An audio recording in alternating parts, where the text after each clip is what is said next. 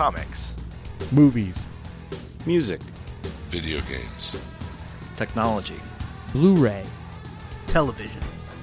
This is the HHW LOD Podcast Network.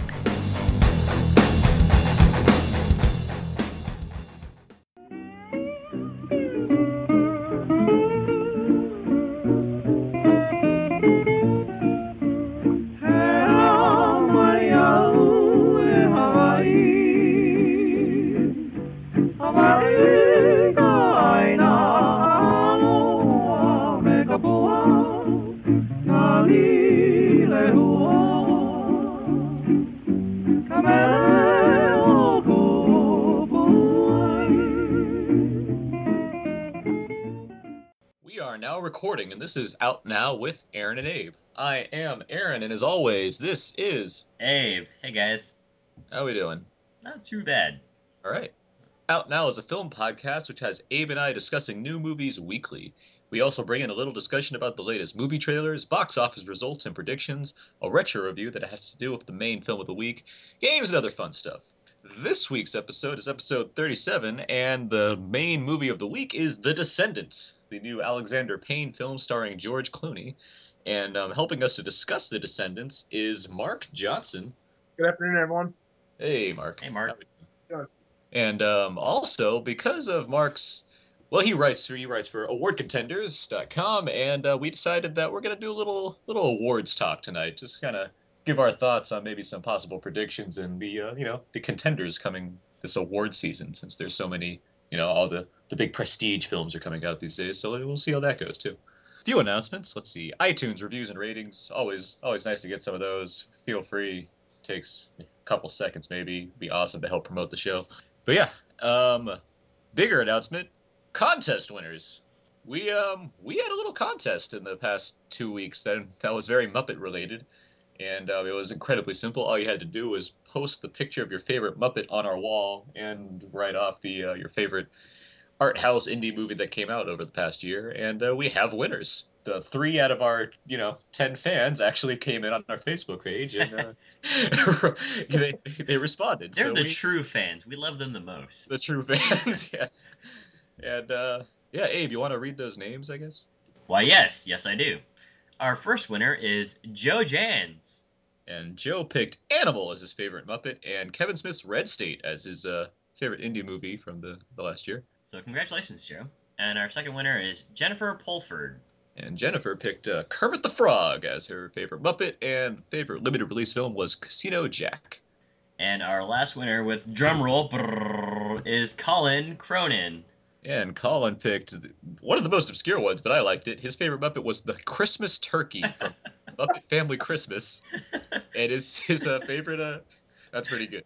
And he has a picture and everything, so it's awesome. That turkey is such a hipster. It is, a hipster turkey.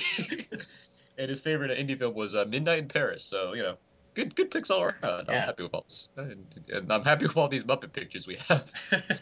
So congratulations to all our winners, and you'll be getting prizes. Let me say that too. I found some awesome prizes right now, like awesome prizes. So I will be alerting our winners that they won, and we'll figure out how to get those out to them. But there is some awesome prizes in store for them. I was quite happy to find these items, and so there you go. Okay, so with that underway, let's do a little Know Everybody, where we try to set the tone of the podcast by asking each other a few easy questions here. So I'll start, and I'm going to go with Abe. Mm-hmm. Abe? Sure.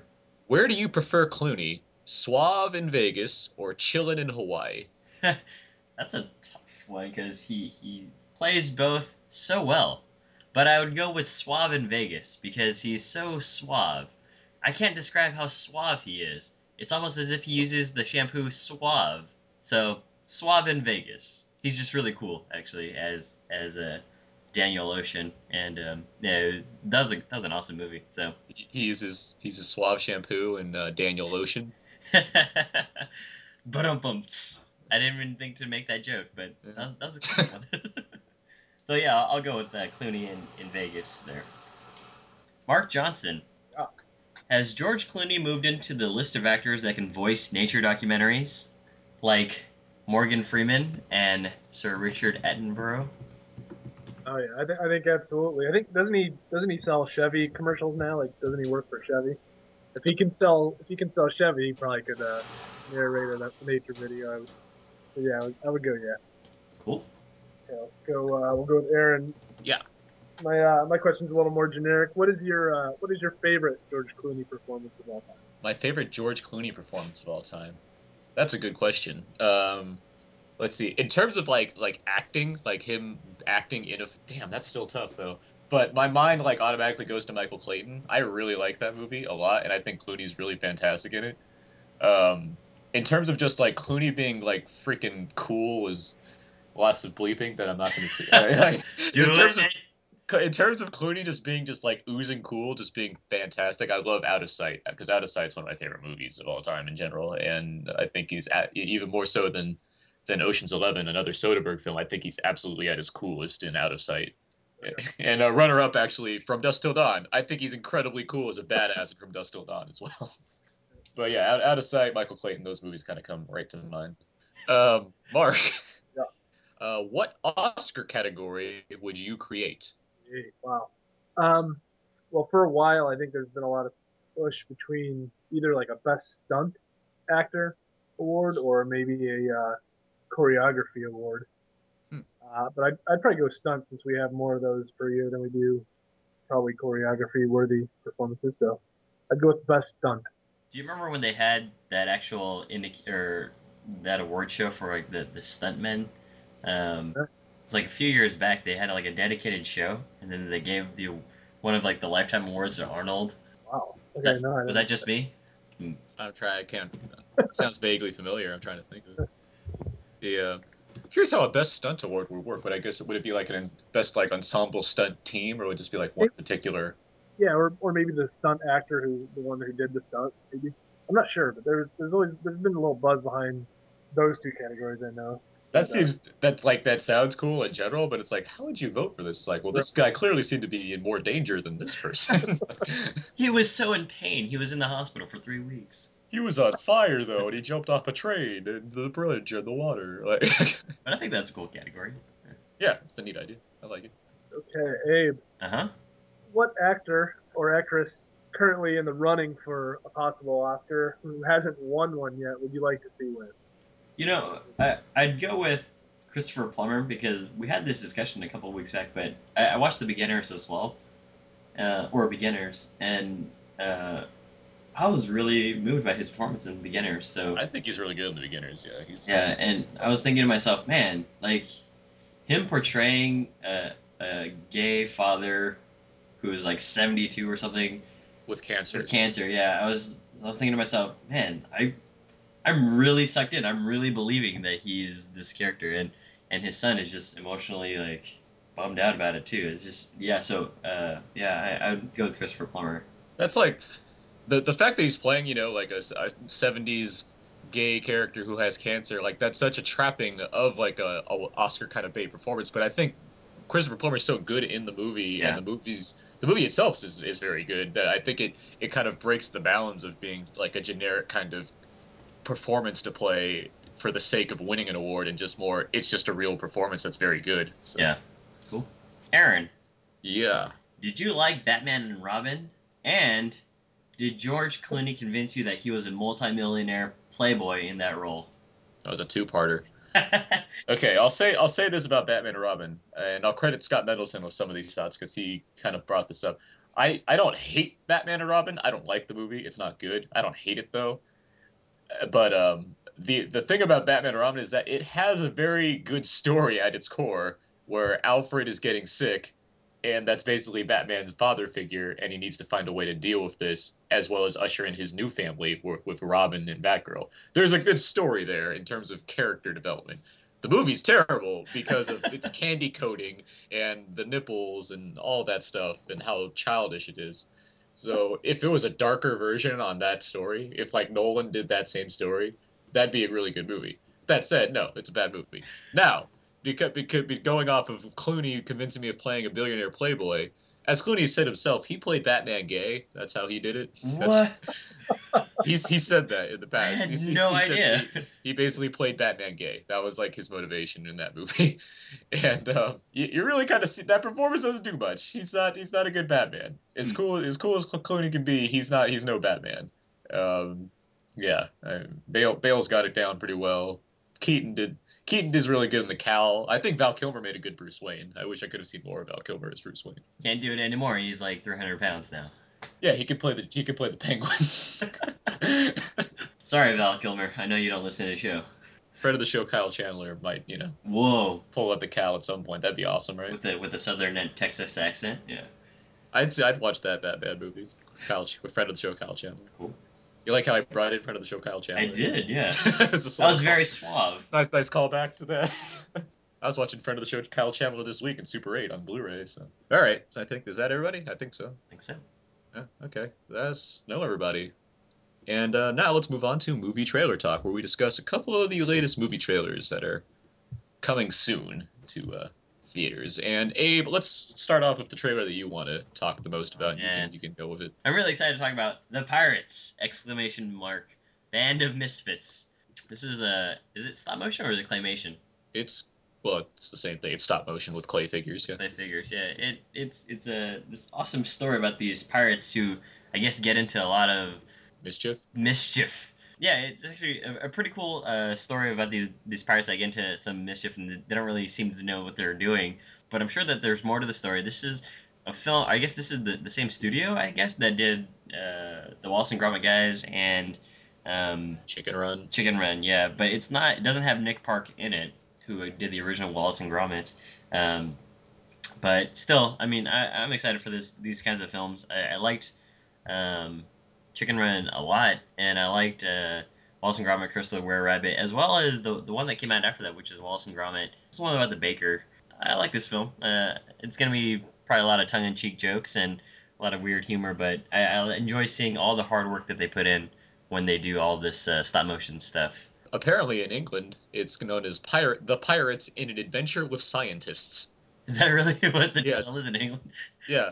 Internationally, it's called Pirates Band of Misfits. That's funny to me. But yeah, it is an Aardman animation, and I'm excited for it just because the trailer was kind of charming, and even though it kind of played a lot with like pop culture references in a way that where I'm not usually very happy with, because it just makes it seem dated. There's something about Aardman movies that make me just generally happy in the same way that the Muppets kind of do, where I just find joy in seeing these kind of animated characters doing stuff. And the cast is great here. You got Hugh Grant, Salma Hayek, Jeremy Piven, Imadel Staunton, David Tennant, Martin Freeman, yay for The Office, Brendan Gleeson, Ashley Jensen, Brian Blitz. Like, you have this great little international cast with a few random people in there. And yeah, I was happy with what I saw, and I'm looking forward to it. Mark?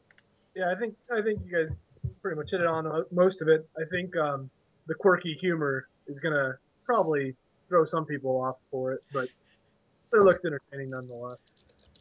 I mean, I'm just looking at some of these casts and who they're voicing. Who they're voicing is, for example, albino pirate, surprisingly curvaceous pirate, pirate with gout.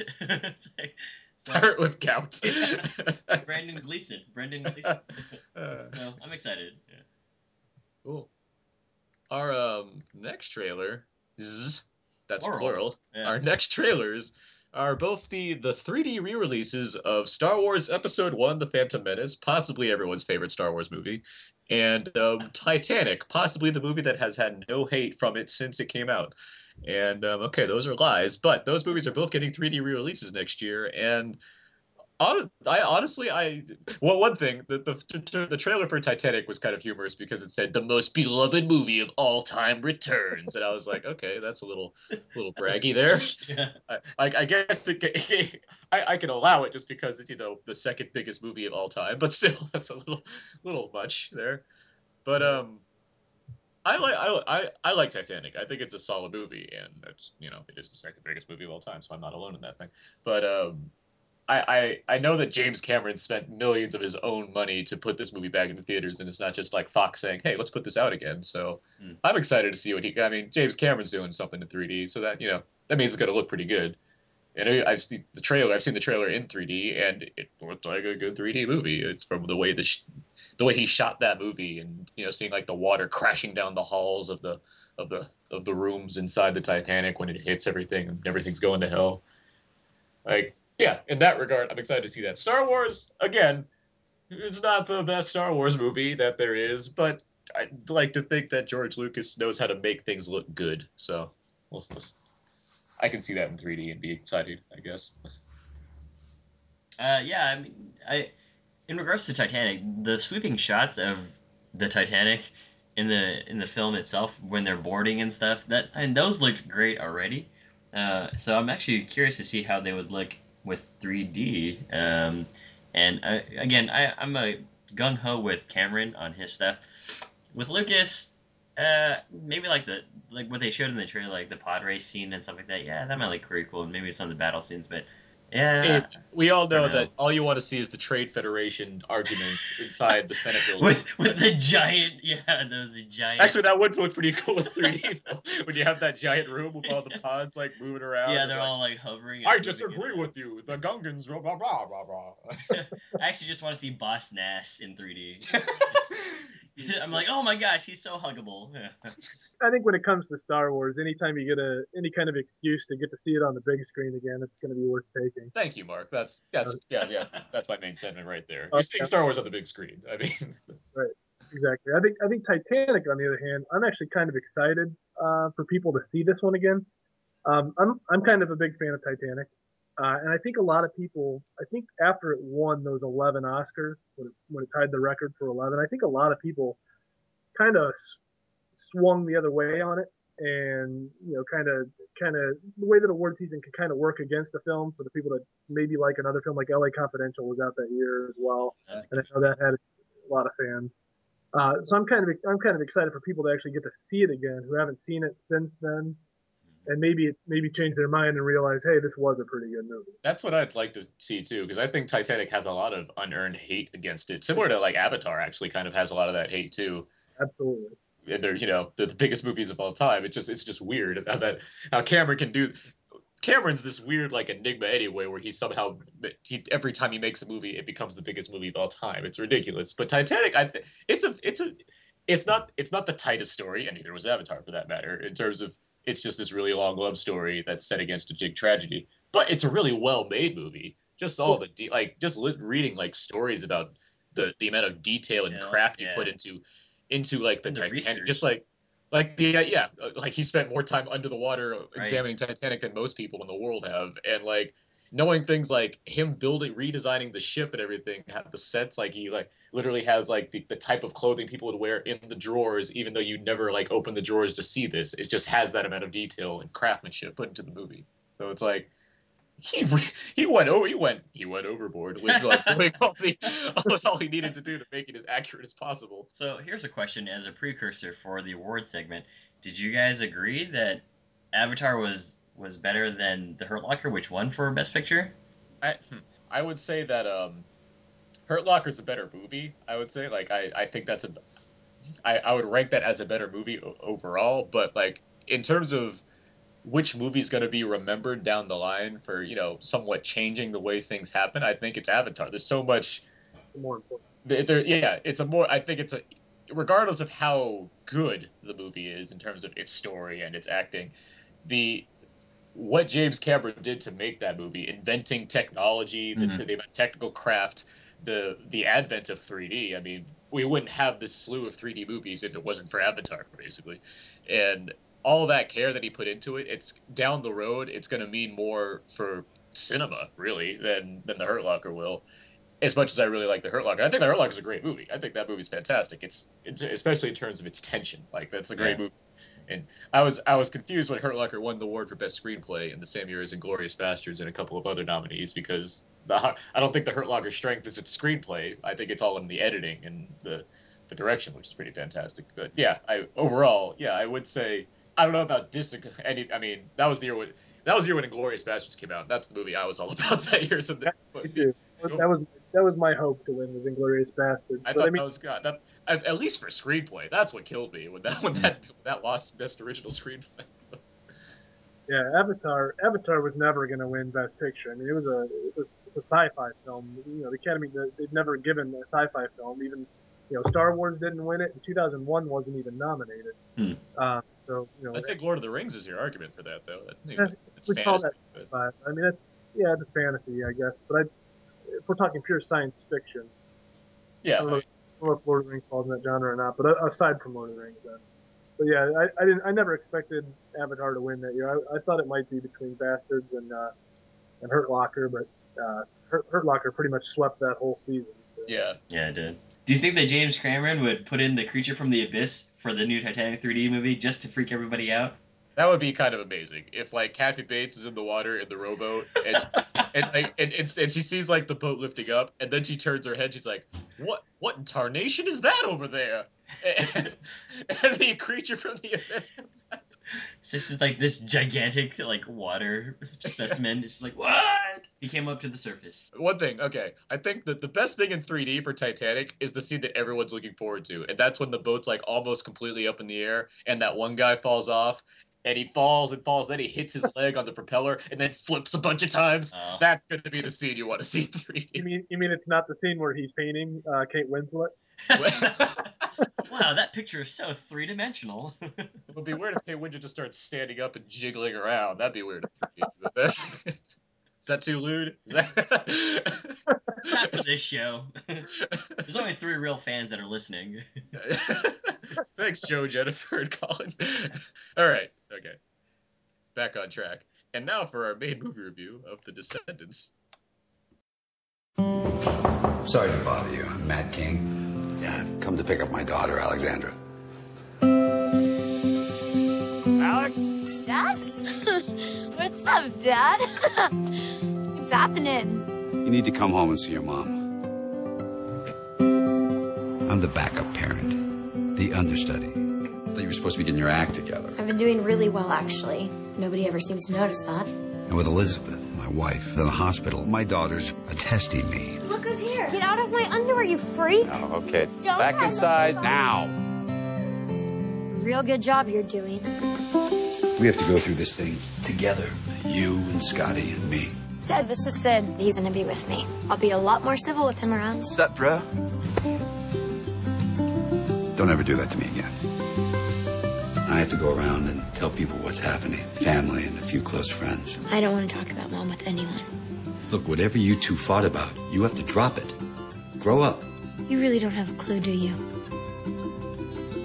Dad, Mom was cheating on you.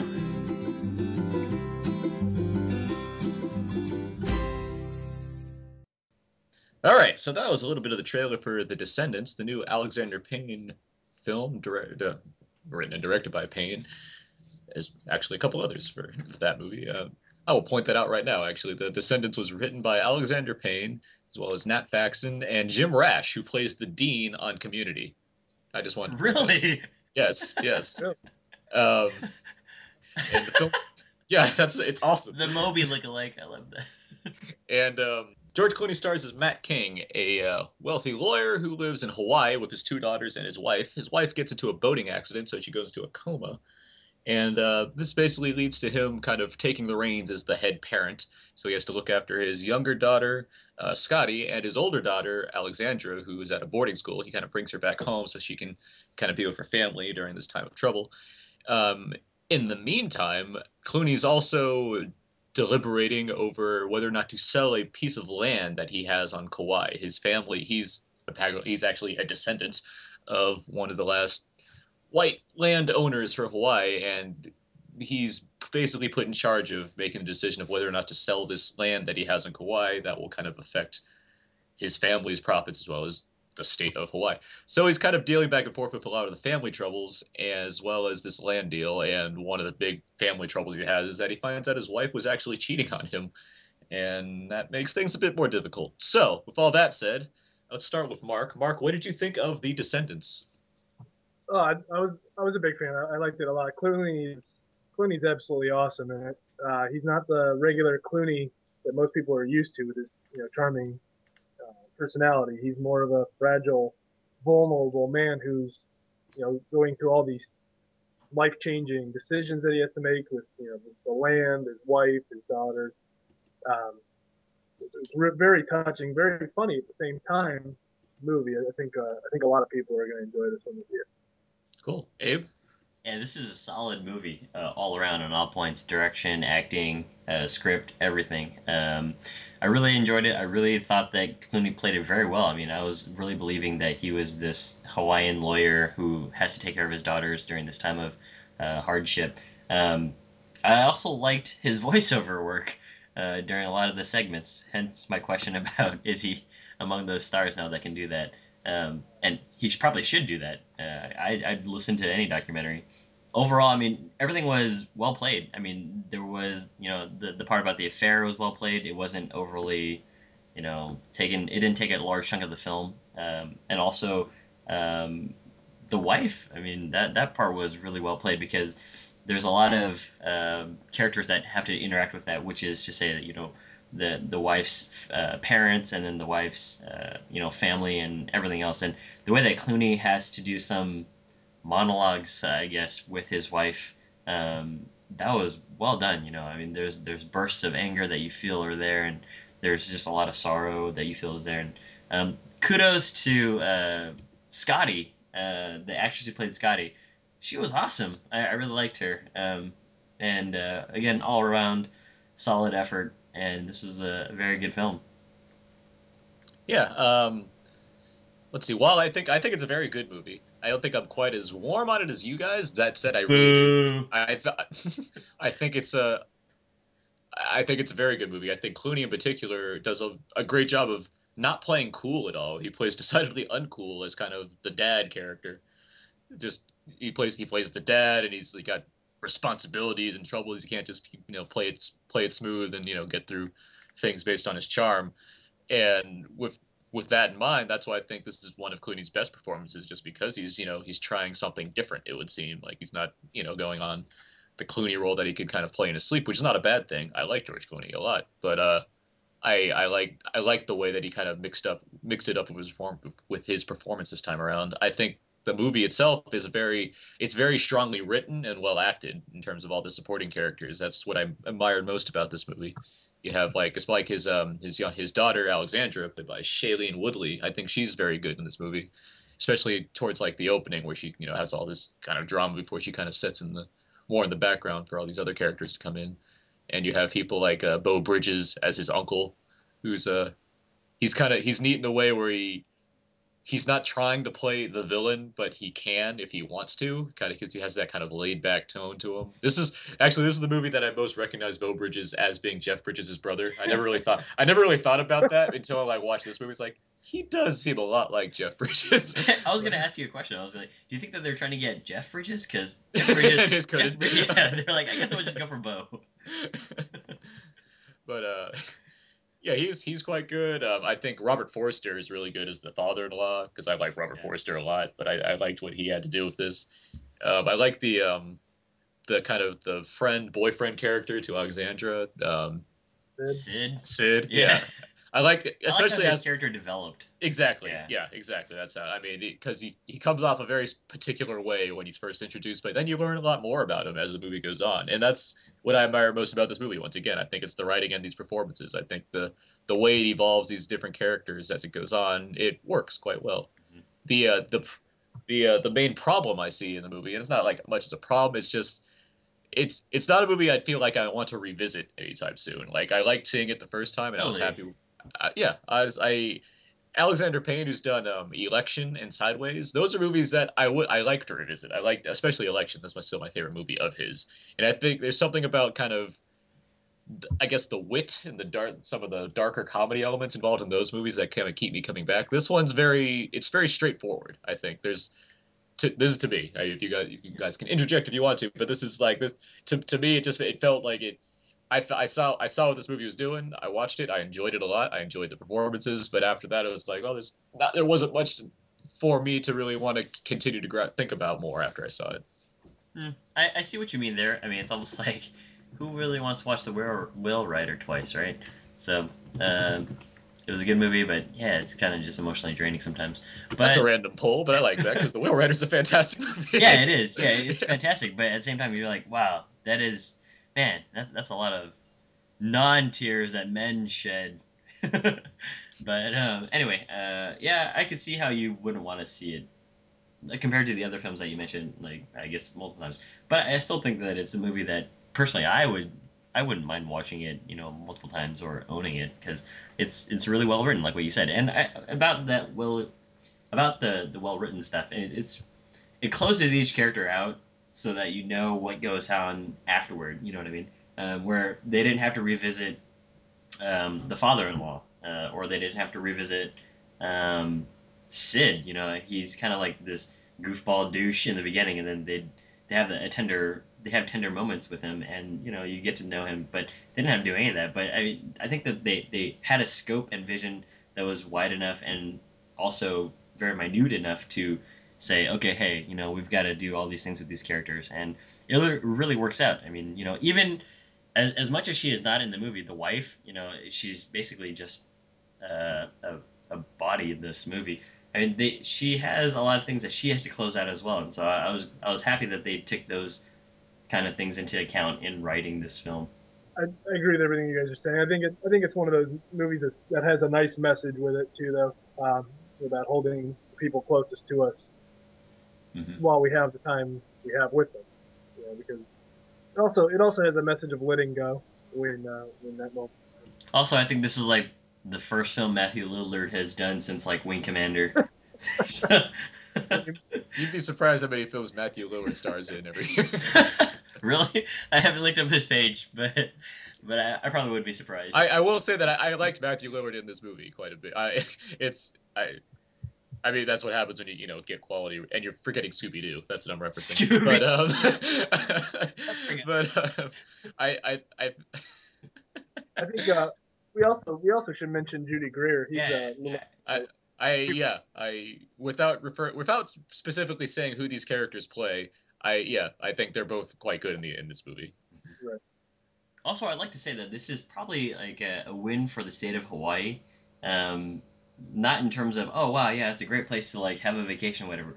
They get into it pretty early. It's like it's not all fun and dreams. It's actually just a normal city or a normal state. And but I think that I don't know how true or historically accurate these. I'm sure that they're not historically accurate, but I'm sure that there's a lot of pride that can be put in terms of we did have a queen and she had her descendants, and this is not something that we put our official stamp of approval on, but it's cool just to have more knowledge about the state of Hawaii through this film, and I think that's a win. I did like how the way it approached what the term "the descendants" was referring to. Right. I was curious what that was going to mean when I watched this movie, and it's like, oh, that's actually pretty clever. I like that plot line that was going through the film, and the movie looks very good. Mm-hmm. I think it's not in the way where it's just like, hey, this is just an excuse for us to film in Hawaii. I think it does, and even George Clooney kind of mentions that in his narration at the beginning, where he's just he kind of talks about, it's like people think that we just go to Hawaii to kick back and relax. He's like, no, we got problems. You guys suck.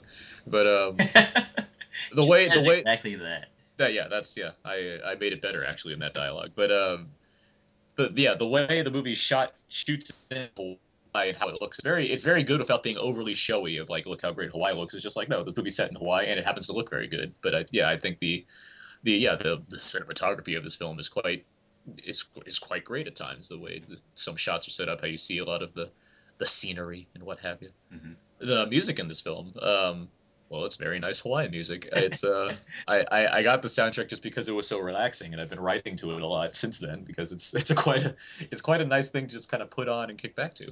Yeah, I agree. Yeah, I mean it was really relaxing, and I'm pretty sure that none of them were really wide known artists, so I'm glad that they're getting some credit and getting some awesome music out there from their perspective. I want to get angry emails from people that listen to our show in Hawaii saying, how do you not know something Olave? Yeah, no, it gave it a nice authentic feel too to the Hawaiian background. For sure. It's a nice movie. I don't know how wide it's going to be super released. It's getting released wider and wider, Is it? actually. We can talk about that a little bit in the box office segment, actually. But yeah, it's spreading around to theaters. It's not a huge release right now, but it's got a lot, and Yeah. it's making a lot compared to Alexander Payne's other movies right now. I'll say that.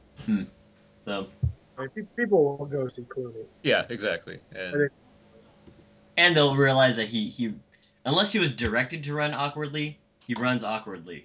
yeah, that's part of that's the epitome of why Clooney's not cool in this movie. It's just because of how he runs. It's like, He runs wow. loafers. Yeah. Like it seems like he's trying to not be cool, based on that running alone that he does in this movie. Okay, here's a question: would you consider this a comedy drama or what genre would you put this movie into? I would definitely say, if anything, it's a drama first. Mm-hmm.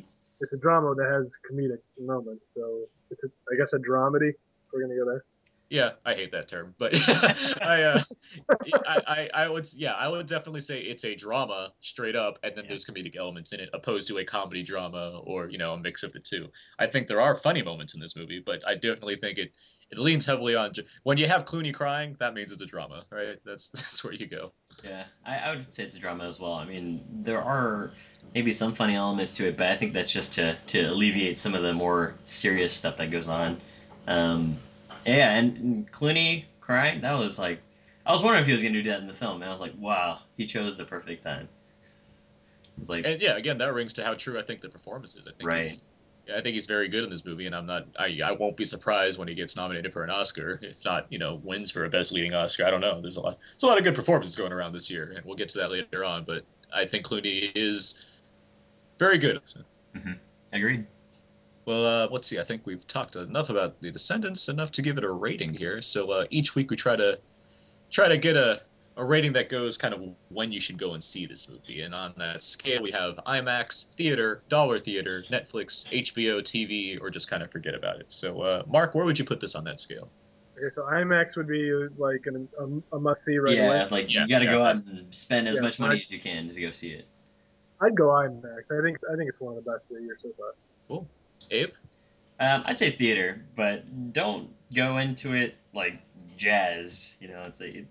It's a subtle movie. It's a subtle thing, but it's a very good movie. But don't go and be like, oh man, I heard that George Clooney's great in it. It's like, yeah, he is, but don't go in like thinking that you're gonna be coming out feeling great. Yeah, basically, I agree right with you, Abe. I think it's a solid theater movie. It's very much it's a low key drama with comedic elements, and so it's not a movie that you're like you should be. You're not going to see Clooney steal money from Andy Garcia for the fourth time. For the fourth time. So yeah, I think So overall, we all like this movie quite a bit. So there you go. And on that note, we're gonna take a small break and just rest it. We've been talking a little while, so we'll be back in a little bit.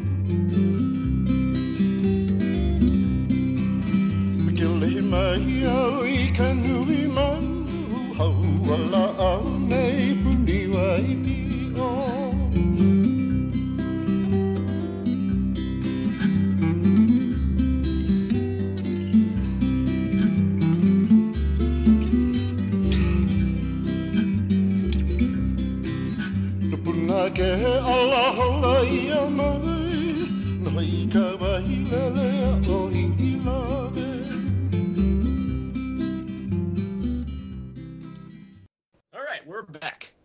Yep, I yelled that loud. And now let's do a little box office talk.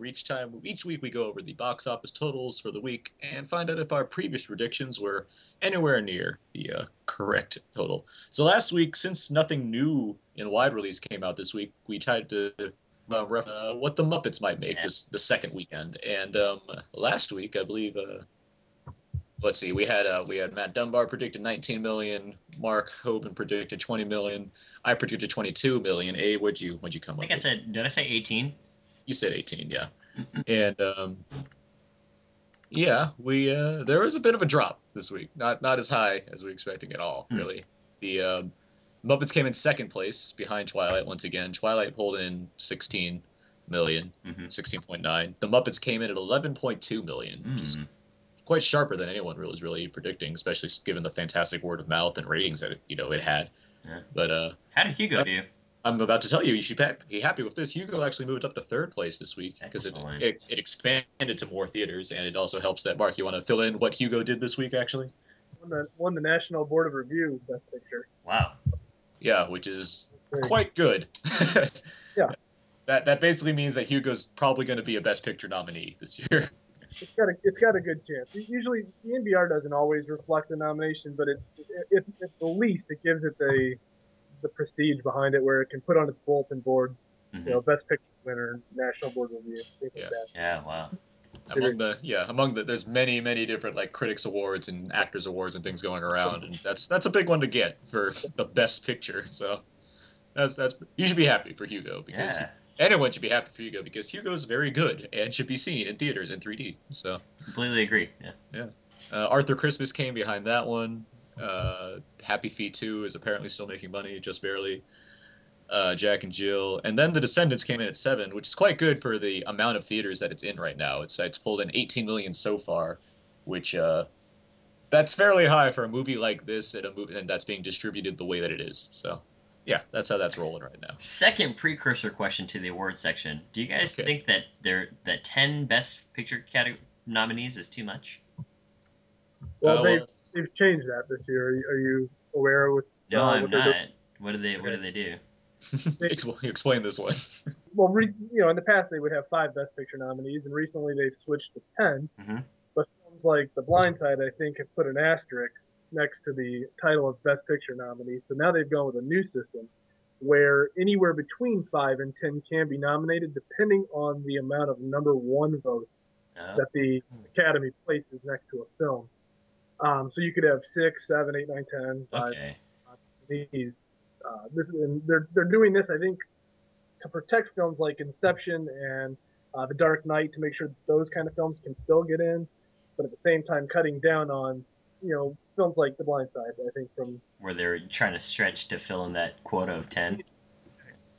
I actually love the idea of having it be flexible, because every year there may be more than 5 that deserve it, but there may not be 10. That's a good idea. Yeah. Given the movies, I'm very curious as things are going to end. I guess we'll get to later on too. Okay, so before we get to awards talk, though, let's do a little retro review for The Descendants. Were there any movies that you guys thought of while we were watching The Descendants, and or even after the fact? And we'll start with Mark again. Maybe Terms of Endearment. Might be this the dealing with the struggling of life changing of the. Cool. Abe? Everything Must Go with Will Ferrell, mostly because he's this guy who has this wife problem, and it's very different performance from the actor. Playing against type, yeah. Yeah, and Whale Rider, because of the awesome ocean shots. Even though Whale Rider was based in New Zealand, I still liked the story. Yeah, I thought of About Schmidt, actually, Alexander Payne, Jack Nicholson. And I thought of Alexander Payne's previous films. I thought About Schmidt and The Descendants were the most closely related in terms of having that movie, About Schmidt, had kind of Jack Nicholson playing against type in a way as well. He wasn't really playing a Nicholson character. He was playing a very different kind of character. And same like Clooney's playing a different kind of character. And it's also very much a low-key drama with comedic elements the same way. And so that was, I haven't seen that movie in quite some time, actually. I think I only saw it when it was first released, but that's the movie I found be very comparable to The Descendants. I also thought of I was trying to think of movies where Clooney's not playing particularly cool, and I thought The American, actually, where he kind of is cool. He's an assassin, but it's a very quiet movie, a very quiet movie, to say the least, I guess, about that movie. Did you guys like The American? I like it. I don't love it. Okay. I'm one of the few I think that does love it. There are a lot of people that loved it. Like I know well, to go to Shoot High. I know Ebert like loved it. Like, Yeah, I did. Cool. Yeah. All right. Well, even though we're not doing games time this week, Abe, I think you might appreciate this I would really anyway. enjoy this. Yeah. What would you enjoy? Maybe some of this?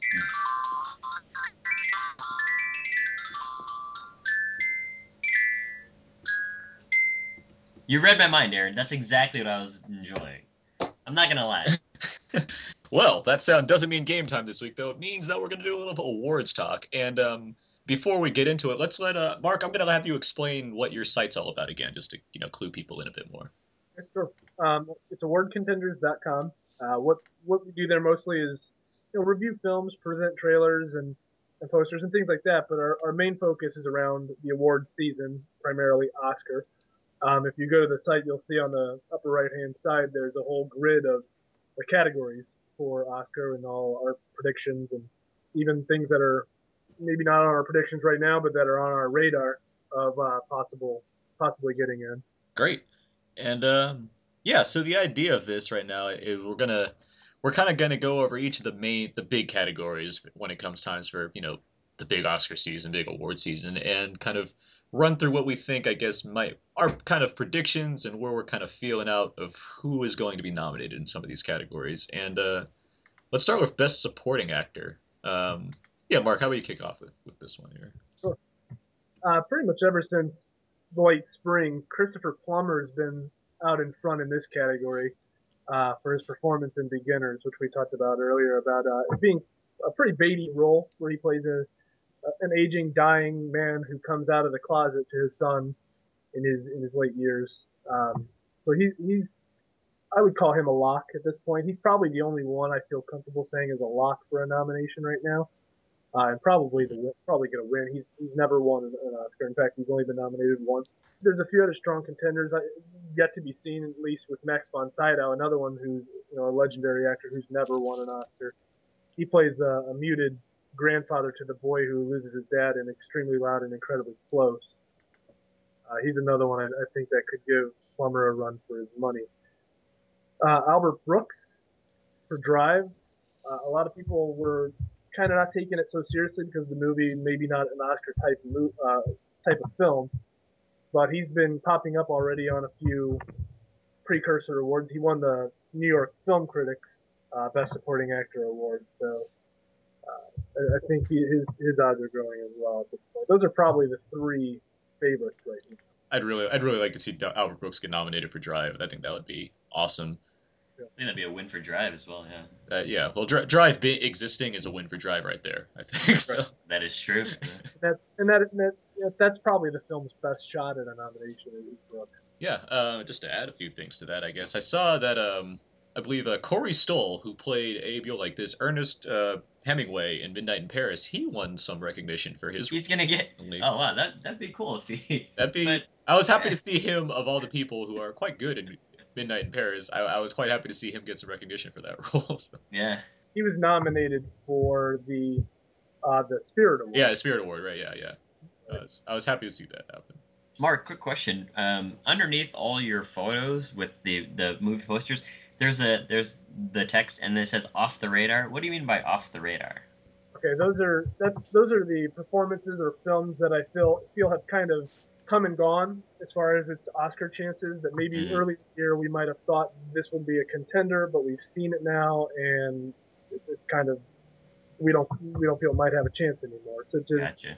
Super 8 was one that I think a lot of people thought could pull a like the Inception type role of a nominee, but since then, kind of, as much as I like it, I don't think it's got much of a shot at Oscar.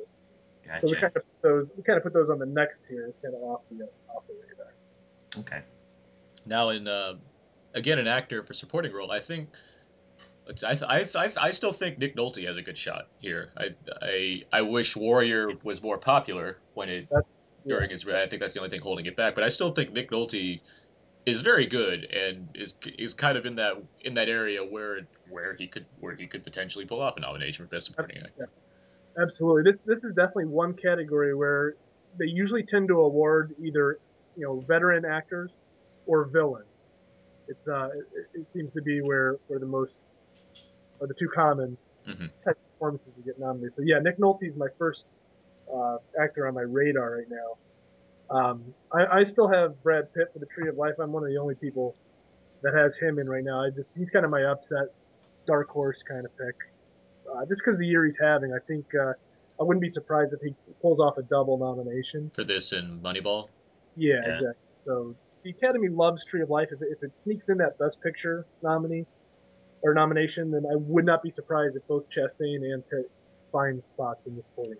I also think I think Ben Kingsley. I think he's very good in Hugo, and I think that this is such a crowded category, but I'd really like to see him get nominated as well. There's so many good supporting performances this year, but There really are. There really are. There's a lot of good ones, but really isn't been anything that's blown me away yet. I'm kind of hoping somebody. You have the guys from Margin Call too, with Spacey and Jeremy Irons. It's another pair that could sneak in. And there's a lot of talk behind Patton Oswalt for young adult as well. yeah, I'm looking forward to seeing that movie. So I'm looking forward to see how Patton Oswalt does. But in terms of blowing me away, honestly, I still, if it goes with that, I think it's Albert Brooks and Drive. That's the one that really blows me away for supporting performance. Then Christopher Plummer is very good, and Kingsley and Hugo again, and then Nick Nolte. Those are that's where my mind is set right now in terms of like what in my dream world of where I'd like to see these supporting nominations go. Mine would be Pitt. That would be my if I had a vote and I can only pick one. I really like Pitt for the Tree of Life. All right, let's move on to Best Actress in a Supporting Role, and Mark, how about you kind of lay out the big ones right here? Okay. Right now it's kind of wide open. I think this category. My pick right now is Octavia Spencer. In front, I think The Help is going to be one of those films that gets at least a couple nominations since it's such a great ensemble film. So Octavia Spencer for me, I think, seems like a lock at this point. Vanessa Redgrave for Coriolanus, the Ralph Fiennes directed Shakespearean film. There's tons of raves behind her performances as well. And then the third right now for me would be Shailene Woodley. Is that how you say her name? Yeah, I believe so. Yeah. Yeah. For The Descendants. I think that's a type of performance the Oscar likes to recognize. That's kind of like that Haley Steinfeld performance in True Grit. Yeah, young girl who kind of has to take charge of her life during a crisis. So I think those three could easily find their way in. Yeah, and I think a lot of this comes down to which category will Jessica Chastain be nominated for, since she's been in like 8 different movies this year and has so many good performances. So, yeah, it's unfortunate because the New York Film Critics, New York Film Critics Circle named Jessica Chastain the best supporting actress this year, but they didn't really help her by singling out a film, because I think that's where she's going to run into trouble, is the vote splitting. Some people are going to like her for The Tree of Life, some people are going to like her for The Help, some for maybe Take Shelter. Well, the New York Film Critics, they gave her the award for all 3 performances rather than picking one. And I think it might have helped her more if they would have just kind of narrowed things down to one. Yeah, singled out one performance for people to kind of start getting behind. I kind of like her chances for The Help more than The Tree of Life right now, just because, like I said, it's one of those ensemble movies where, at least one performance I think gets in, if not 2 or 3. So right now I have her in my 5th spot for The Help. She's also on my radar for Tree of Life. Now I also see in here that you have on the radar you have Melissa McCarthy for Bridesmaids. That's something I'm curious about, if that could happen. Yeah, honestly, I don't think it'll happen. I think it's too. I mean, the girl takes a dump in the sink. Yeah. I think she's great in it. I think she's hilarious. I think she's got Golden Globe written all over her. For sure, yeah. But I have her kind of midway through my radars just because I don't want to leave her out at this point. But I wouldn't bet on it. It's such a crowded field. I think Janet McTeer is the sleeper here for Albert Nobbs. I don't know if Melissa McCarthy could sneak her way in. You never know, but. Yeah, I would think that's a long shot as well. But yeah, Golden Globe seems more appropriate. Yeah, I also see the artist is on here, Berenice Bejo. Right. And a lot of us are going to see the artist next week, and I'm really looking forward to it. But from the response I'm seeing for it so far, it seems like that's going to be a pretty heavy hitter come time for the Oscars. So Yeah, I think that's one of those films that's gonna lead the field in nominations. I think anywhere they'll be able to nominate it, I think they're gonna do that. Let's move on to best original screenplay. But before we do that, I think Abe needs to actually exit early on this Yeah, I episode. do, which is a bummer, but I gotta help out my folks, and I'm back in town. So, anyhow, I really look forward to hearing the rest of this come final cut time. So, yeah, thanks, Mark and Aaron. I'm pretty sure that you would be a great host solo for right now, I'll and try. and I'll see you guys next week, guys. Yeah, great. Abe, how about you say where people can find more of your work real quick? Sure, yeah. People can find more of my work at walrusmoose.blogspot.com, two animals, walrusmoose.blogspot.com, and twitter.com/walrusmoose. All right, Abe. We'll talk later, I guess. Yeah, absolutely. Okay. Bye, Mark. All right. Okay, along with Woody Allen's Midnight in Paris, the other film that I think has a strong chance at a nomination for original screenplay would be Michel Hazanavicius's The Artist, which he wrote and directed. Um, anytime you have, The Artist right now is one of the favorites to win Best Picture, let alone be nominated. And any film that's going to win Best Picture will also find itself at least getting a nomination for screenplay. So I think The Artist and Midnight in Paris are your two most likely original screenplay candidates at this time. I think Terrence Malick's The Tree of Life and Diablo Cody's Young Adult have a good chance as well. Diablo Cody, probably, yeah. That seems. Yeah, she won for Juno a few years ago. My sleeper pick here would be Steve McQueen and Abby Morgan's screenplay for Shame. I'm hoping that I don't know how many nominations that film can get, being that it's NC-17, but I'm hoping that they'll at least recognize it maybe in the screenplay here. That's a big curiosity right there of how much notoriety Shame will get, regardless of the rating that it has. If it will succeed through it, I think that's what I would like to commend Fox Searchlight for doing, since they're really embracing the fact that it has the NC-17, opposed to trying to make them edit the movie or trying to play up that they're just like, no, we're gonna roll with it. So I'm curious to see how that pays off for them in the long run. That's probably a smart campaign at this point, because I think the whole point of the movie, I think you lose a lot of the effect if they edit too much out of it down to get it to an R, because that's its theme, the sex addiction. So I think it's smart to leave it as is and use that like they are. Yeah, for sure. Now there's I like a lot of these ones you have on the radar here. Well, not J Edgar now. I think that's gonna fall way down. Yeah, that was my original pick to win back when I first did these back in May. I had that in the number one spot just because of Dustin Lance Black won the Oscar for Milk a few years ago, and it's a Clint Eastwood movie, so you'd think it'd be much better, but it didn't seem to turn out that way when else. Yeah. But Win-Win, that's a movie I really liked a lot, and I think that's a really strongly written film, so I think that'd be. Yeah, along with Shame, two of my sleepers that I'd like to see happen would be Tabani's Win-Win and then Mike Mills' Beginners. That's another one that I think that would, to me, that seems like that would have a good shot just because of the nature of that movie, and it's like an autobiographical drama. Like I think if there was a category for that movie to get into, I think this original screenplay seems like a good likely one. Yeah, I agree. That's one I'll be rooting for. I'm not sure if it can or not, but I know recently he got a nomination from the Spirit Awards for screenplay, so that works in its favor as well. Let's see, 50-50. That's another one that'd be nice to see, I guess. Of course, it'd be nice to see a lot of these because a lot of these are just really good movies. So, Rango, exactly. Yeah, see, there you go. That's hit me. That's hit me in the heart right there. Rango screenplay. Yeah, I know you're a big fan of Rango, so that you never know. I mean, it's definitely possible. And okay, let's move on to best adapted screenplay. And why don't you run through some of these ones here? Yeah, I'm looking through these, and I think it's time to update this page. But I think Warhorse is going to be a contender here. Yeah. It's another one of those Oscar Beatty films, and it's got Spielberg, his name behind it. Not the screenplay, but the film. So that's a strong shot. I think the Descendants screenplay. That seems like a definite lock for nomination at this point. Feels like a lock. Yeah. Honestly, there's a lot on adapted, and it usually is this way. I think where adapted is the crowded category for screenplay. So there's a lot of contenders I like here. Tate Taylor's The Help. I think if that gets the amount of nominations I'm expecting it to and does well in the precursors, I think he could get carried in for the screenplay.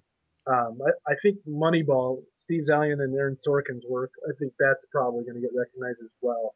Even if the film falls short of a Best Picture nom, I think its best chance, along with Brad Pitt, is probably the screenplay. Yeah, I agree with that.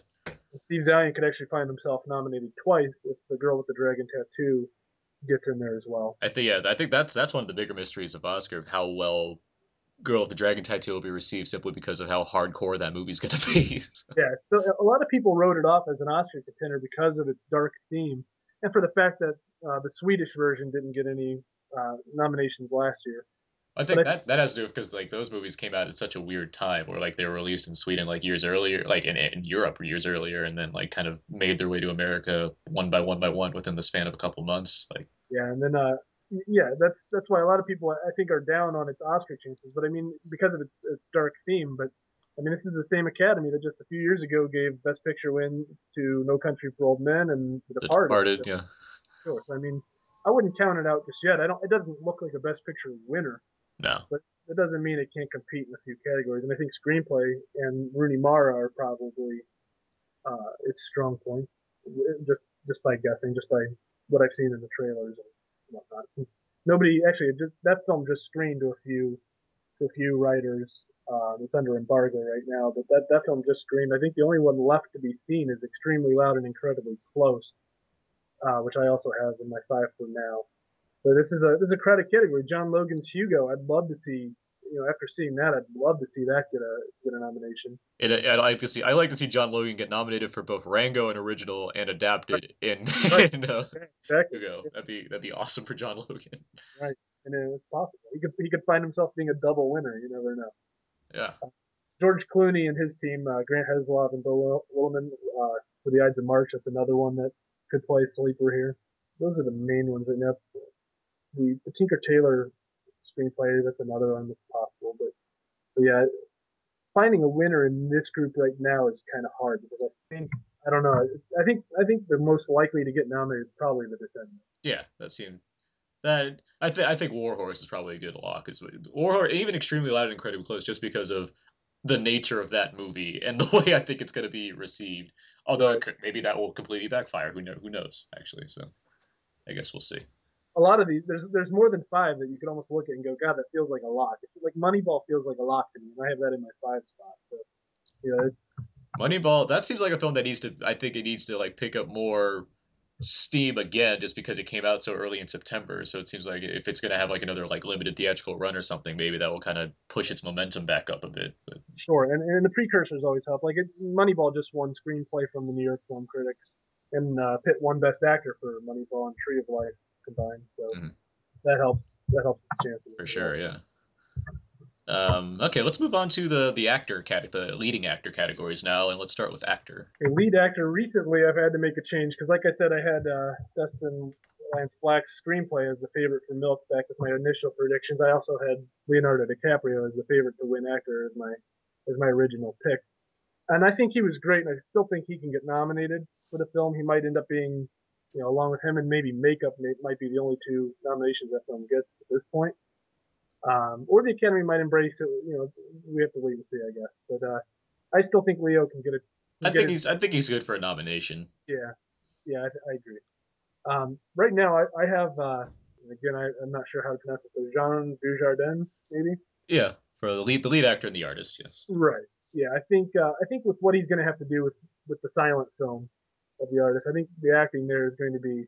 I think it's going to be something that's going to win a lot of people over. So right now I have him as the front runner. Clooney for The Descendants, I think, is a lock for a nomination. Yes, yeah. Brad Pitt, even though originally I kind of I liked his performance, I just didn't really know if the Academy would be an Oscar worthy on my first viewing of Moneyball. But after seeing it again, I think he's looking more and more like a lock as well. Without seeing the film, the one that I'm rooting for the most is probably Michael Fassbender for Shame. I have him in my 5th spot, just more of a maybe wishful thinking than anything else at this point. But if he's as good as everyone says, I think he could find himself in. There's a lot of good performances here on the radar, even with Woody Harrelson in Rampart. He's getting raving reviews. for his performance. And yeah, the best actor category tends to be like the one kind of out there like choice where they just kind of there's kind of one you didn't really see coming. So yeah, there's right. Last year it was maybe Javier Bardem for Beautiful. He was kind of the yeah surprise. Yeah, there's usually the one that comes out of nowhere. That might be Woody Harrelson this year, or maybe even Michael Shannon for Take Shelter. Yeah, it's in a perfect world, and I think I've gone over this before, but Michael Shannon in Take Shelter is regardless of how much better other movies have been, and how good the movie Take Shelter is. I think Michael Shannon's performance in Take Shelter is like the best one I've seen this year. So it's hard to argue that. He's very good in that movie, so I'd love to see recognition for that role. But let's see, like Ryan Gosling in Drive, that'd be interesting. It'd be interesting to know if more people recognize that as great acting or more just great silence. It'd be right. Yeah, I don't know. I'm curious even which one of the Ryan Gosling films they would go with between Drive and The Ides of March. The Ides of March feels like the more Oscar typical performance, but I think he's better in Drive. I agree. I think, and I like Ryan Gosling in The Ides of March, but I actually think he was the weakest performance in The Ides of March among the others in there. So. Sure. Yeah, I wouldn't disagree with that. Yeah, Philip Seymour Hoffman, I think, was the. Yeah, for sure. And yeah, actually, I don't think we harped on him in supporting actor, but that'd be another interesting choice if he made it in there for supporting actor. Yeah, absolutely. I would definitely not count him out. He's on my radar. He's definitely somebody the Academy loves, and deservedly so. He's one of our. For sure. Actors. I'd love to see Gary Oldman get nominated for an Oscar too for lead actor in Tinker Tailor Soldier Spy, just because I love Gary Oldman and like. He's an actor who has he been nominated before for acting? I don't believe Oldman has a nomination yet on his career. That up right now, yeah. No, he's been nominated for an Emmy, it looks like, but no Oscar nomination. Yeah, so he's another actor who's just like one of those where like, he hasn't won anything. He's like him and like Ed Harris has been nominated for Oscars before. He hasn't won anything. It's kind of that thing where it's like, that'd be nice. Absolutely, and I think there's a very good chance he could. For a while, I had him in my 5, but he was who I replaced when I put Brad Pitt back in a month ago or so. I pulled Oldman out and put Pitt in. Cool. Yeah, that's actor. So yeah, there's also did you see the movie A Better Life? Yes, I did. I did not see that movie. I think it's out now for rent and own. But did you? Because I know the lead actor from that one, Damian Bashir. I believe he got quite a lot of praise for his performance in that film. Yeah, he's on my radar as well there for A Better Life. I wasn't really a big fan of the film too much. It was okay, but his performance was pretty outstanding. It was a pretty heartbreaking performance. So, if he was a bigger name, I think he'd have a better shot. But there's just so many big names right now with Pitt and Clooney and DiCaprio, and then Fassbender being the up-and-coming name that he is. And I just don't know that he can find his way in, but that might be, like you said, that might be this year's Javier Bardem. Yeah, so who knows? Yeah. Right. All right, so let's move on to Best Actress now, and why don't you lay out the ones we have here? Wow, this category, you could take the actresses 6 through 10 on my list and plug them into the 5, and I think you'd still have a pretty nice looking field. This field, I think, of any field this year for Oscar is going to be the most exciting to watch come to fruition. I think Viola Davis is an absolute lock for the help. I think if she's not in there, it would be a big mess. Right now I have her winning. I think one of the concerns of whether she'd be nominated for Best Actress or Best Supporting Actress. Was that one of the concerns early on? Or? Yeah, early on it was, but they've since announced that she will be lead. Okay. For the film, which I think deservedly so. She starts the movie, she ends the movie, she narrates the movie. I think she's kind of a co-lead with Emma Stone, but I think she's the heart and soul of the film. So I think she's locked to be nominated, and like I said, I think right now she's the favorite to win. If she does win, she'd be only the second African American to win the lead actress in the, at that point, 84 years of Oscars. So I think like I said before, I have Octavia Spencer nominated or predicted to win as well for supporting. So if the pair won, it would be a pretty historical moment for the show. So along with Davis, ironically, is Meryl Streep, who, I believe it was the SAG that she won for Doubt. Davis was her co-star on that film. And at the time, I remember her, clamoring for someone to give Viola Davis a movie, and now it might come down to Streep versus Davis for Best Actress. Streep plays Margaret Thatcher in The Iron Lady. And it's Streep, so there you Yeah. go. So there's no way you should be counting her out for either the nomination or the win at this point. Those are probably the two that'll duke it out to the end. Michelle Williams, actually, I just saw this weekend. My Week with Marilyn. Michelle Williams plays Marilyn Monroe, and she's just absolutely incredible. I thought as portraying the blonde bombshell. She's pretty fantastic. So I like her odds a lot as well. Then there's Glenn Close for Albert Nobbs. She's never won. She was nominated 5 times in the 80s and then just kind of fell off the Oscar radar at that point till now. The movie, from the people that have seen it, it hasn't gone over too well for the film itself, but the performance has been, between her and Janet McTeer, those are the two highlights of the film from everything I've read. So I think she's on the edge right now. I think she's going to need a lot of precursor attention, I think, to keep her afloat in this. I think Rooney Mara, she's been the one I've had her in there for the last couple of months. She was my sleeper early on. Now, with people having seen the film, there's a lot of people saying that she's probably going to be a lock as well. It just seems like the type of role that Oscar would eat up, the same way that Charlize Theron when she won for Monster, or maybe even Halle Berry for Monsters Ball. When you make that kind of transformative change from the pretty girl from The Social Network to Elizabeth Salander, the computer hacking, mohawk wearing role in The Girl with the Dragon Tattoo, I think that's gonna draw a lot of attention to it. And I don't know if you saw the Swedish version, but you know what. Yeah, I have. Yeah. Yeah, so you know what range she's going to have to take to complete that role, and from the looks of it, she looks like she's just absolutely awesome in the trailer. So. Yeah, and then now below we also have Elizabeth Olsen for Martha Marcy May Marlene.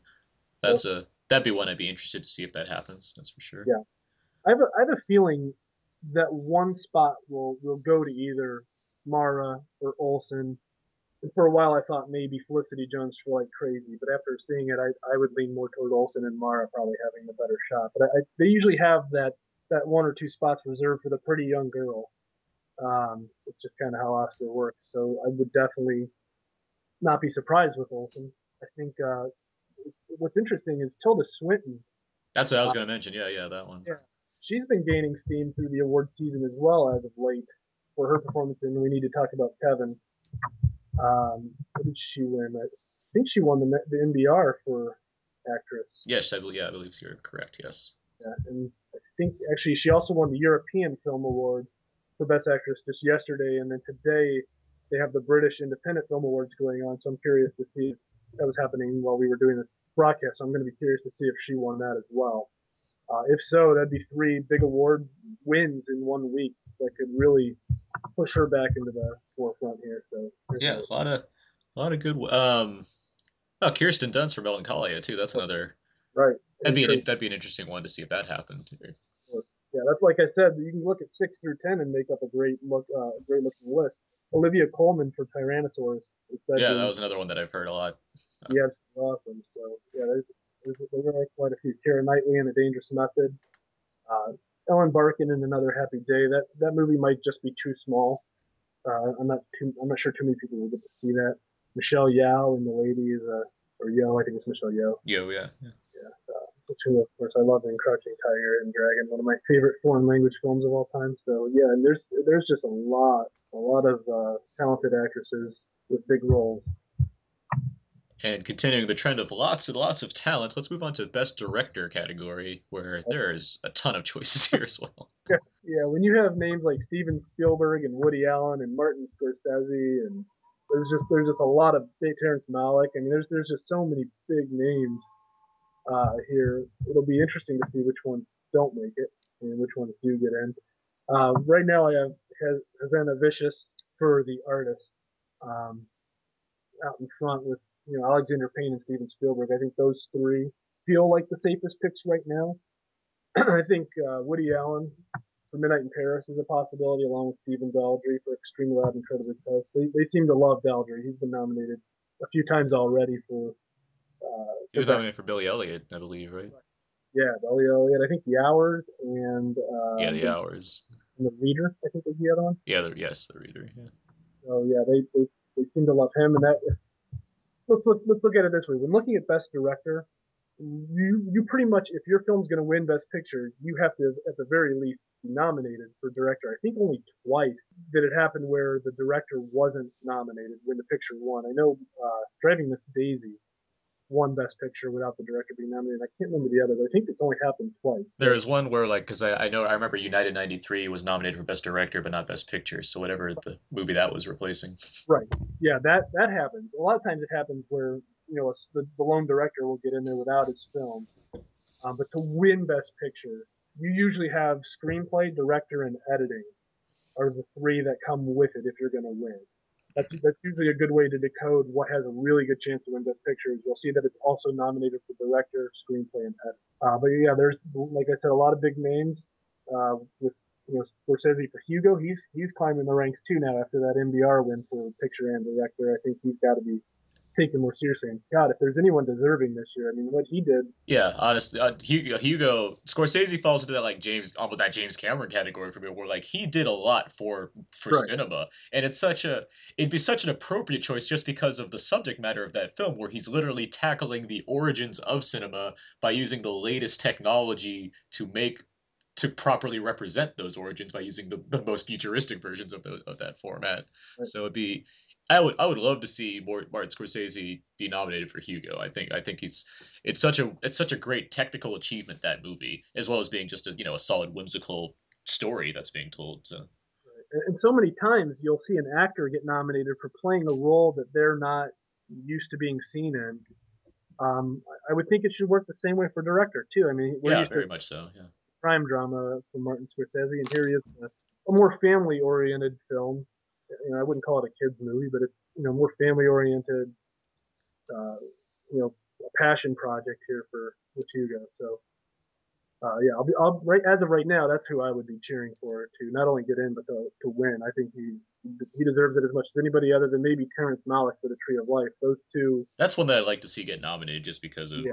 The technical craft in that movie, just the way I mean, that seems like a cinematography lock right there. Oh. I don't want to get into more of the technical awards, but yeah, Cool. that's so, yeah.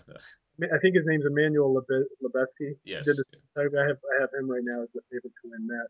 That is like in my review, I mentioned how that Tree of Life is a cinematographer's dream. Yes. It is just beautifully shot. So.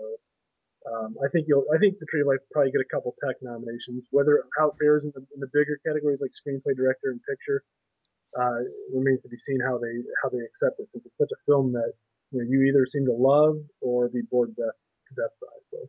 Yeah, which is the same, I guess. Unfortunately, so I would say for Martha, Marcy, May, Marlene, where I think that movie can pick up some technical nods. But right. you have it as an off the radar for the director, but like I really like the filmmaking present in that movie. Yeah. I think like editing it'd be a fantastic category for that movie to fall into. Like, and my off the radar section doesn't mean that I don't think it should get in. It just means that it's not. Yeah, it's probably it doesn't have enough kind of regard in that category to be kind of picking up steam for a nomination. Yeah. There's just so much. There's so many big names and so much competition. I just don't see it being something that it could have much of a shot at. When you're looking at it like 17th, 18th down the line or whatever it would be, a lot of things would have to happen. And being that it's such a small film too, I for sure, yes, yeah. That'll do well with the Spirit Awards and things. The independent smaller awards and critics lists, things like that. Because I agree, I think his direction that was awesome. The way they would cut from the cabin to the present day and whatnot. Yeah.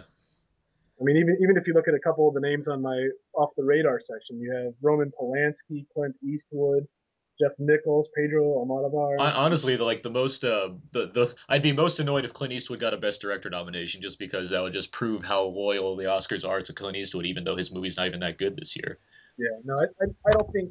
I mean, it'll be interesting with J. Edgar, but I mean, they didn't recognize Hereafter. Hereafter. Invictus got a little bit of attention. I think Matt Damon was nominated for supporting for that. I think, or maybe was it Freeman? I think it was. Freeman. They were both. Freeman got a lead actor. Matt Damon got a supporting actor. Yeah. So. But yeah, actually, you mentioned Pedro Almodovar for The Skin I Live In. That's another one where like I don't expect that to make much rounds, maybe like foreign film, but I think that movie is another. That's another. It's a very well-made movie again. So I'd love to see that pick up things just for that regard. So.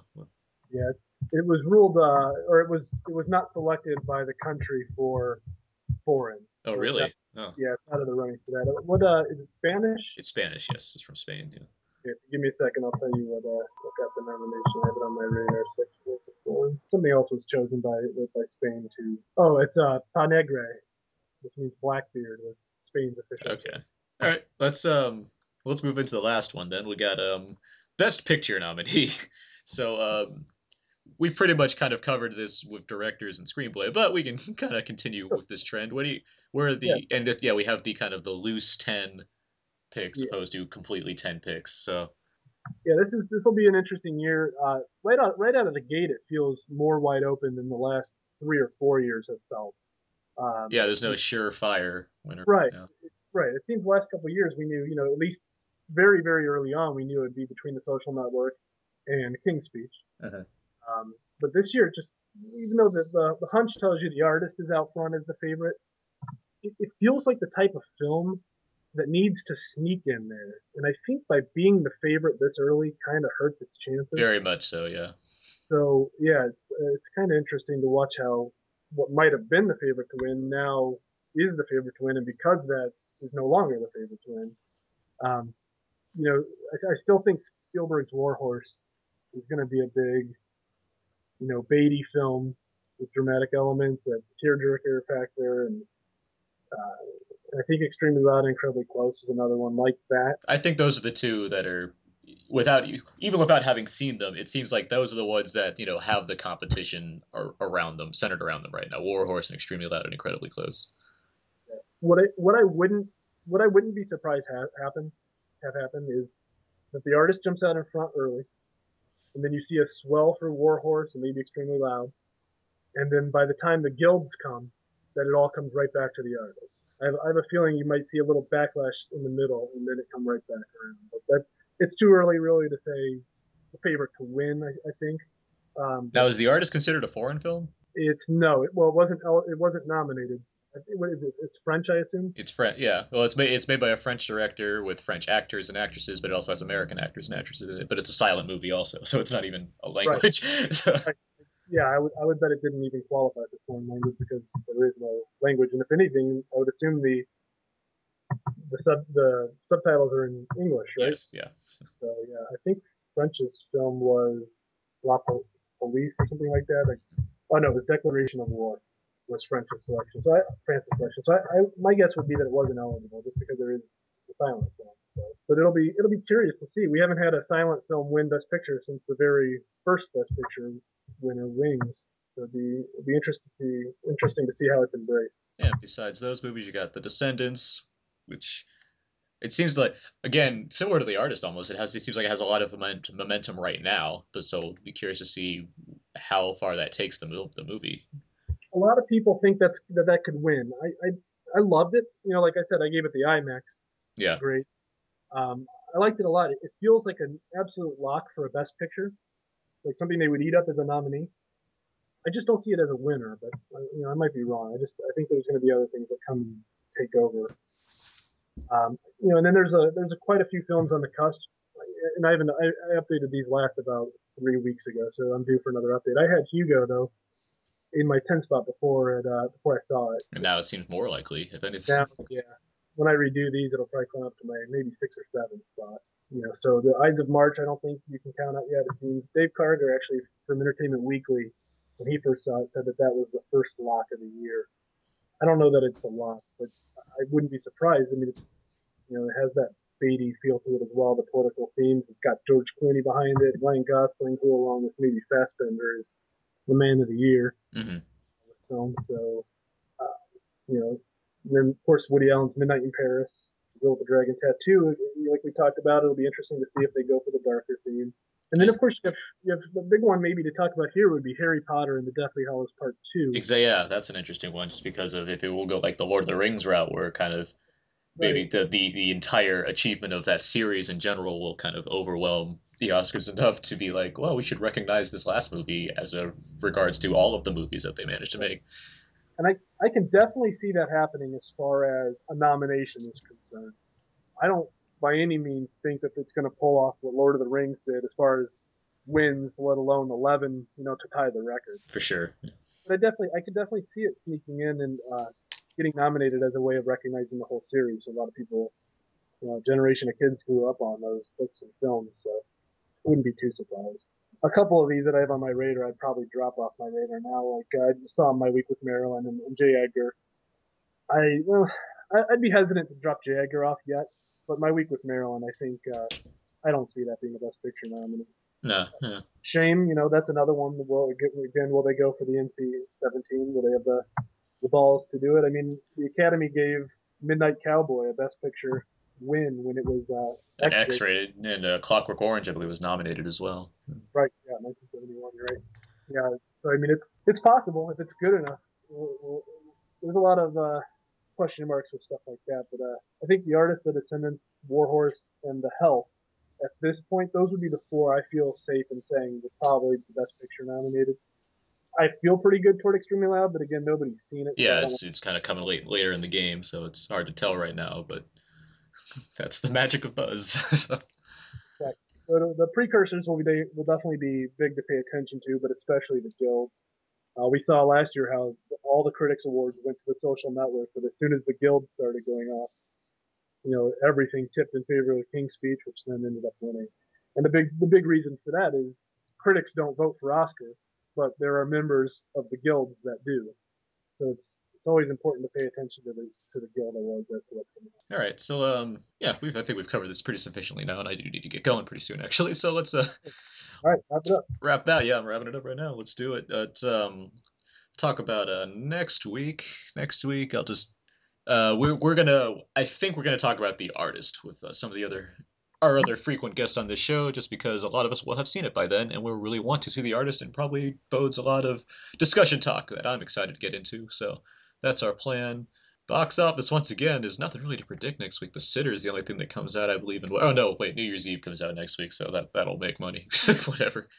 Abe's not here, so I can't make fun of him for guessing wild box office guesses. So I guess I'll just have to forgo the box office game this week. But if I had to guess, I'll say New Year's Eve comes in at first place with like $25 million. There, I've done it. Sounds about right. Yeah. Okay. And yeah. So. Yeah, basically that's going to do it this week for Out Now with Aaron and Abe. You can find more of my work on my personal blog site, thecodeiszeek.com, where you can find all my written movie reviews, as well as at whysoblue.com, where you can find my reviews there, plus Blu-ray reviews and other reviews and good articles from the guys that are writing over at that site. You can also find me at Twitter at twitter.com/AaronsPS3. Mark? I do all my writing at awardcontenders.com, and you can find me at Twitter under the same name, Award Contenders. I'm not sure how all that Twitter / goes, but it's Award Contenders there as well. So great. And music for this podcast will be provided by the Descendants soundtrack, and because it's nice and relaxing. And make sure to check out our other shows on the HHWLOD podcast network. You can also find us on iTunes.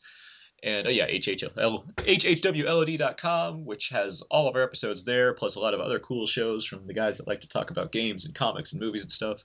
You can also find some of our episodes at outnow.podomatic.com, where you can find the most recent episodes along with a few bonus ones. And you can email us at outnowpodcast@gmail.com. And be sure to like our page at facebook.com/outnowpodcast. We, as I noted at the beginning of the episode, we did have a contest which had winners who are going to receive awesome prizes simply because they liked our page and were able to participate in a very easy contest. So if you want more fun stuff like that, feel free to like the page. And that's going to be it for now. So Mark, thanks again for coming on and talking the awards talk and the Descendants. That was a lot of fun. Absolutely. Thanks for having me. Yeah, for sure. And until next time, goodbye, guys.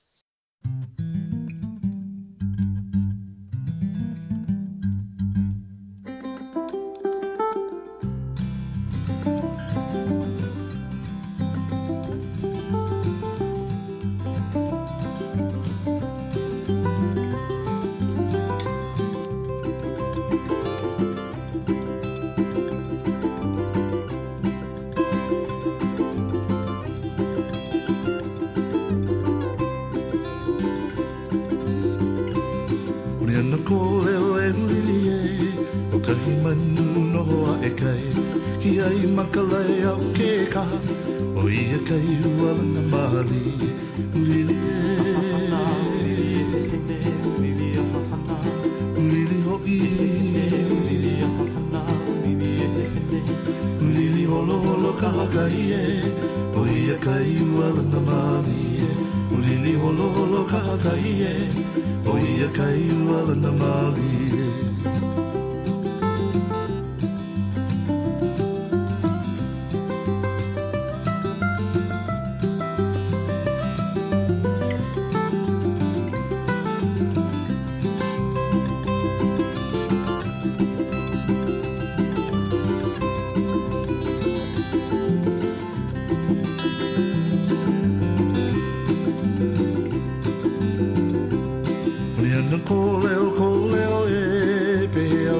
ki mai ka ino o ia ai ngā uru rehi rehi o ia pui a me ke o nanga ulili ulili hoki ulili holo holo kakai e o ia kai uala na mali ulili holo holo kakai e o ia kai uala na mali